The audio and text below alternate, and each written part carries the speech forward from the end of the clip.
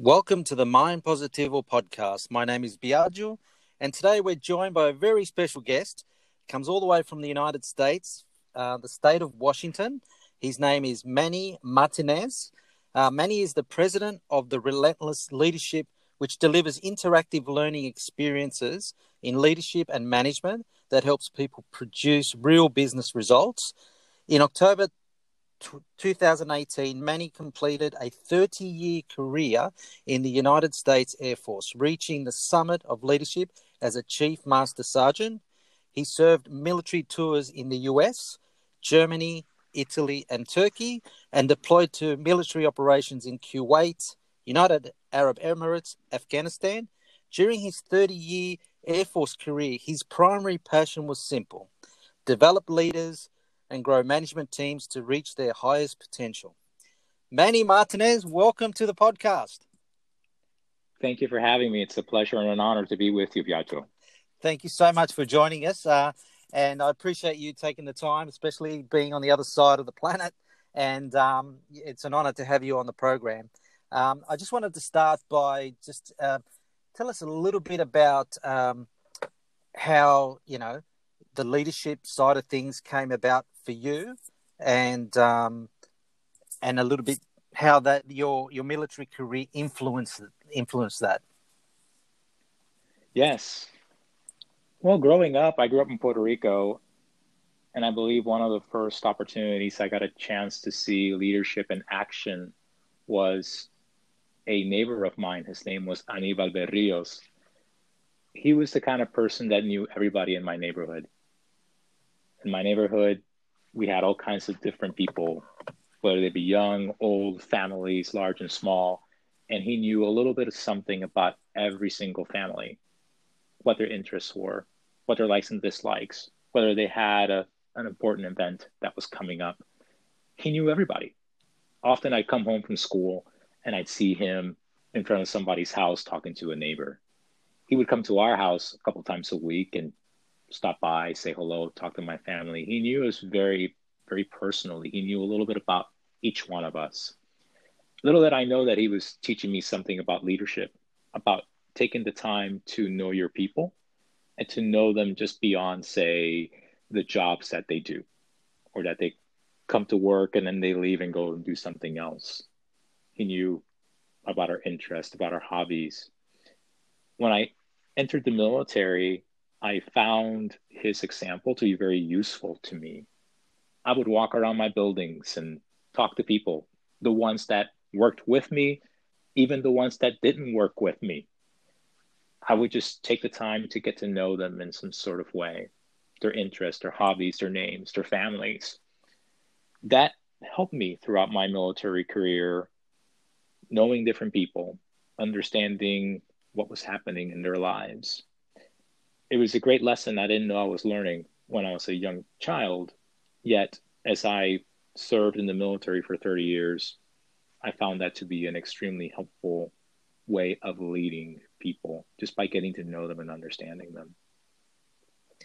Right. So, Manny, with the whole career in the Air Force, and then you moved into the corporate world, and you're training so many people around leadership.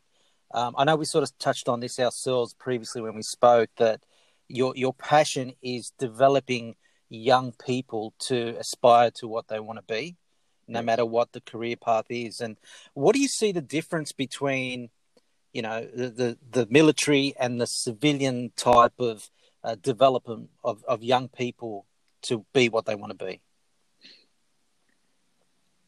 There's certainly a different mindset when it comes to being in the military. Perhaps it's the profession of arms. We call it the profession of arms. The military has a particular culture that's very much its own. Imagine our ultimate role is to perhaps fight a war. It's not something necessarily that we seek every single day. I wouldn't say that I was a warmonger and I looked for picking fights. Yet we have a calling where we might have to go into very dangerous places. We rely on the person to our left and to our right we put our lives entrusted to those whom we serve because we know that they would also give up their lives for us if necessary. It's a humbling experience being in the military, knowing that somebody is relying on you for their well-being, perhaps, to stay alive, if you will. And likewise, I put myself in that situation that ultimately, if that needed to happen, I would have my colleagues back, if you will. In the civilian sector, it's a little bit different because obviously the stakes are usually not that high. And thankfully, that's the case. Mm-hmm. Yet, this sense of camaraderie and teamwork that we understand in the military from the beginning, sometimes in the civilian sector isn't quite as clear. And here's what I mean. There are individuals in organizations that bring in wonderful employees. They have great talents, great skills. For some leaders, they find that to be something of value. Look at how this individual is succeeding. Look how this individual is doing so well. Whereas some people find that to be threatening because they feel that perhaps the person who is, say, their employee is performing at a higher level than the person who's the manager or the leader. In the military, at least from my experience, I was more concerned about the team getting it right, not necessarily if I got it right. I was perfectly okay being not the smartest person in the room because I knew that relying on other people's insights, resources, perspectives were going to make all of us better. And there are some organizations in the civilian sector that are still trying to understand what that looks like. How can I make my team be successful? And when that happens, I can be successful as well. Some people can be intimidated by that. Yeah, so, I mean, that's a great example. I mean, we see it also in Australia, and I guess it's all over the world, where someone feels intimidated by someone who's doing a great job and fears that they may take their job one day. But there's also, and you probably see this more so in the US than here in Australia, is a lot of young people aspire to be, as they call, entrepreneurs, business owners. And, a lot of them don't have this training similar to what you've experienced. It doesn't have to be in the military, but even in normal life, where you've had some sort of experience that gives you a little bit of maturity before jumping in. What do you see as the biggest challenges, and what some advice to particularly the young people who want to aspire to be entrepreneurs as such? I think this is something that many of us struggle with, and certainly as a younger person, I did, is the concept of wanting to be perfect, striving for perfection. I'm not going to jump in and get started until I know exactly how everything's going to work out. I know exactly all the steps I need to take. The reality is, in entrepreneurship, you rarely do you have that luxury to know everything, that you have an entire roadmap in front of you, and all you have to do is plug and play. Very rarely do you get that opportunity, if ever.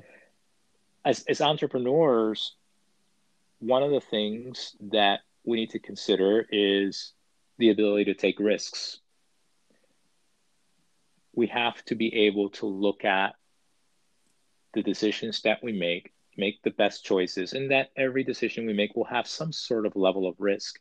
And yet, at the end of the day, when we have successes, wonderful, what are we learning from those things? When we have moments where we stumble, what are we learning from those things? When we have moments where we didn't quite have the outcomes we were looking for, what are we learning from those outcomes to then turn around and apply that in a more positive way? As young people, we lack some of those experiences. It can be very overwhelming. It can be very scary to just put ourselves out there. as somebody who's been around the block a few times, I shared that growing up. I was afraid of perhaps what people might have thought of me, or I thought, well, if I don't get it right, am I going to get the opportunity to try it again? Well, I think it's even more important to give it your best, to not become paralyzed by the what if, because I don't know, or I don't have all the skills and talents, I don't understand how everything works. It's okay to figure it out a little bit as you go along. Even if you've got knowledge, skills, and abilities, you're going to have moments where you're going to perhaps stumble and fall, and you just pick yourself up and keep going, keep moving forward. That builds humility, it builds character, it builds resilience. And I think to build resilience, you have to put yourself in positions where you have risked, where you have made mistakes, where you have had failures, if you will. The resilience you'll learn from that will be what will help you and propel you to what you want to achieve.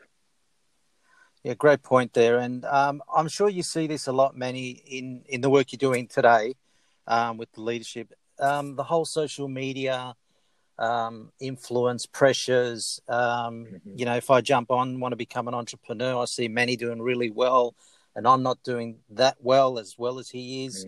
So what are your thoughts? Do you cover that in what you do with your leadership training for particularly the younger people, even a little bit up in age as well? Mm-hmm.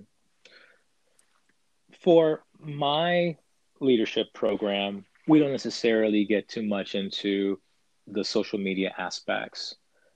What I can say is, more than focusing on how other people might be performing, the more important focus should be on yourself. How are you showing up? How are you having the mindset you need to be successful? I talk about things, how are you caring for yourself physically, emotionally, intellectually, and spiritually, which Matthew Kelly, who is a motivational speaker and an author who's from Australia, talks about those particular pillars.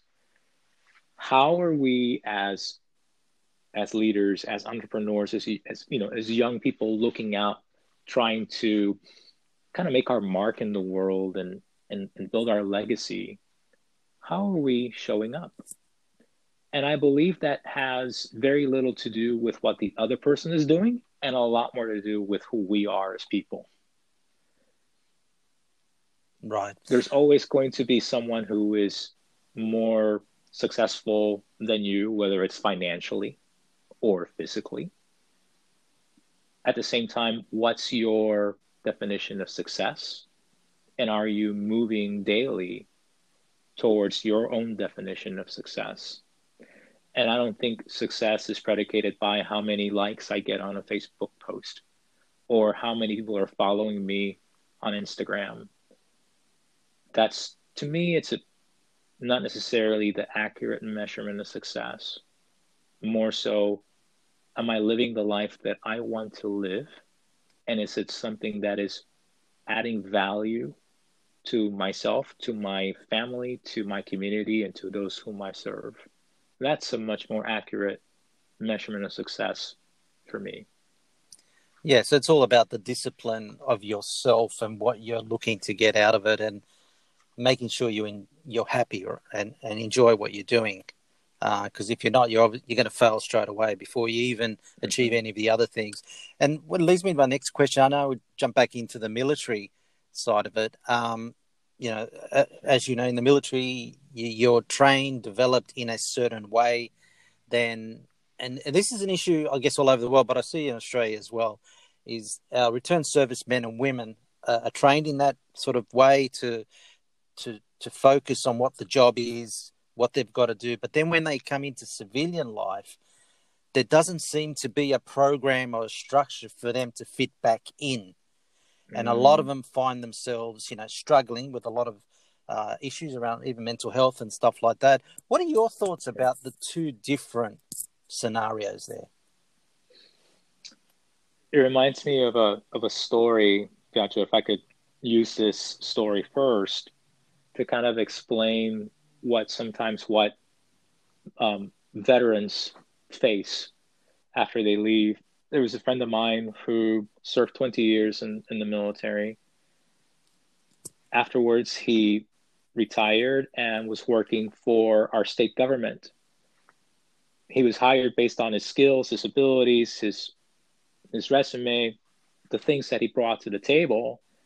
And yet, because he tackled his job the way military people tackle everything, straight on, get to it, I don't go home till the job is done sort of mentality, it made his supervisor feel intimidated to the point to where the supervisor would tell him things like, you need to leave your military thinking behind. We do things differently here.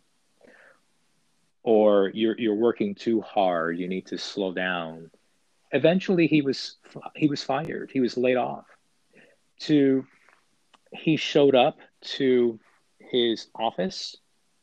His things were put in a box, and he was escorted out of the building as if he were a criminal. Now, that's a very awful scenario, yet it's a good example of sometimes what some of these servicemen and women feel is this disconnect between this approach of when we come to work, we are fully immersed in what we do. We want to do the best job possible because we see that our success benefits everyone, not just ourselves. That's not necessarily the viewpoint of some people in the civilian sector. The other aspect of it is, let's take me, for example. I turned 18 years old, and a week after I turned 18, I entered the military. My entire adult career, I wore a uniform. It's a very different mindset and culture when you are in the military. The outside world's a little different. The outside of those gates, it's different. And often we lack the language, the culture, the structure that happens outside of the military gates. And so we struggle with it. It's like saying you move into a different country. I mean, you know this. You're Italian descent. You live in Australia, and you know that one country to another has a different set of belief systems and language and culture and traditions. Imagine basically you worked in one country, now you're working in another country, and that's sometimes what it feels like for military people. Their experience that they grew up with for many years does not translate into what they're doing now, and that's very difficult to work through. Yeah. So and it's like a massive culture shock, no different to someone migrating to a new country, like you said, and not understanding the language. So the challenge is there. That's a fantastic example, Manny. With just in sort of wrapping up, with the future of the leadership training that you do, where do you see yourself, and what is the ultimate goal moving forward for Manny and what you do in developing and inspiring people into leadership? Yes, thank you for asking that. This past year has been a fantastic year for my organization in terms of growth, participants, clients. Someone told me during a coaching session a month or so ago that she had been in the human resource HR world for 3 decades, and for the first time ever, she was really learning something new. And that was really inspiring to me. The ability for my organization to help people develop a toolkit to grow others so they become greater than themselves by becoming better communicators, by being able to tap into a mindset where we as leaders are bringing up, growing and developing the next group of leaders. It's a labor of love and a work of humility, because I think we learn as leaders more about ourselves through the people that we serve. Our program is one based on servant leadership, and that's been a changing leadership concept over the last 10, 20 years, this thought of servant leadership. Yet it's predominantly not necessarily what happens in the majority of organizations. I think we're still in a 20th century managerial employee dynamic where it's basically shut up and color, do things my way or the highway. That's the majority of most employees' experiences. And what we're growing at Crestcom is an opportunity to develop leaders in a more ethical world by giving them tools to serve others, to think, not to think of them, of themselves, less, but taking the moment to say, how can I best serve and help those who are part of my team? Kind of going back to what we talked about earlier, the mindset of when my people succeed, I become successful. It's not the other way around. It's not all for me. It's for them, and then when they benefit, I benefit from it. It's a different mindset, and I believe some organizations have done that, have moved to that space, but a lot more have not. And my goal through Crestcom is to help more and more organizations, more and more people move towards that society where we are empowering our people to do great things. And when they do that, we benefit from it. And that's how we become great ourselves. That's fantastic, Benny. And a great example of not only making a difference, but providing a better quality of experience and life for individuals who, are in this, leadership group or working group, whatever, because it's so easy for us to lose the purpose and enjoy what we're doing. So, Manny, before we wrap up, I just wanted to ask you, where can our listeners get in touch with you? What is the best place to reach out to if they're interested in joining your the leadership program that you run? There's several ways. You can contact me via LinkedIn, Manny Martinez. You can find me there. Also through crestcom.com. You can find me by looking for training in your area, whether it's for myself in my area or perhaps someone that lives closer to you as well. I'd be happy to connect you with a representative from our team, because we are in 60 countries and we have 25,000 clients globally. Excuse me. That's what I wanted to say. But those are the easiest way, via LinkedIn or through our website, crestcom.com. Okay. And we'll put them on the, when we copy the podcast link, we'll put the links there as well for everybody to reach out. Manny, it's been an absolute honor, a privilege to talk to you. I appreciate you taking the time. I know it must be evening there now, correct?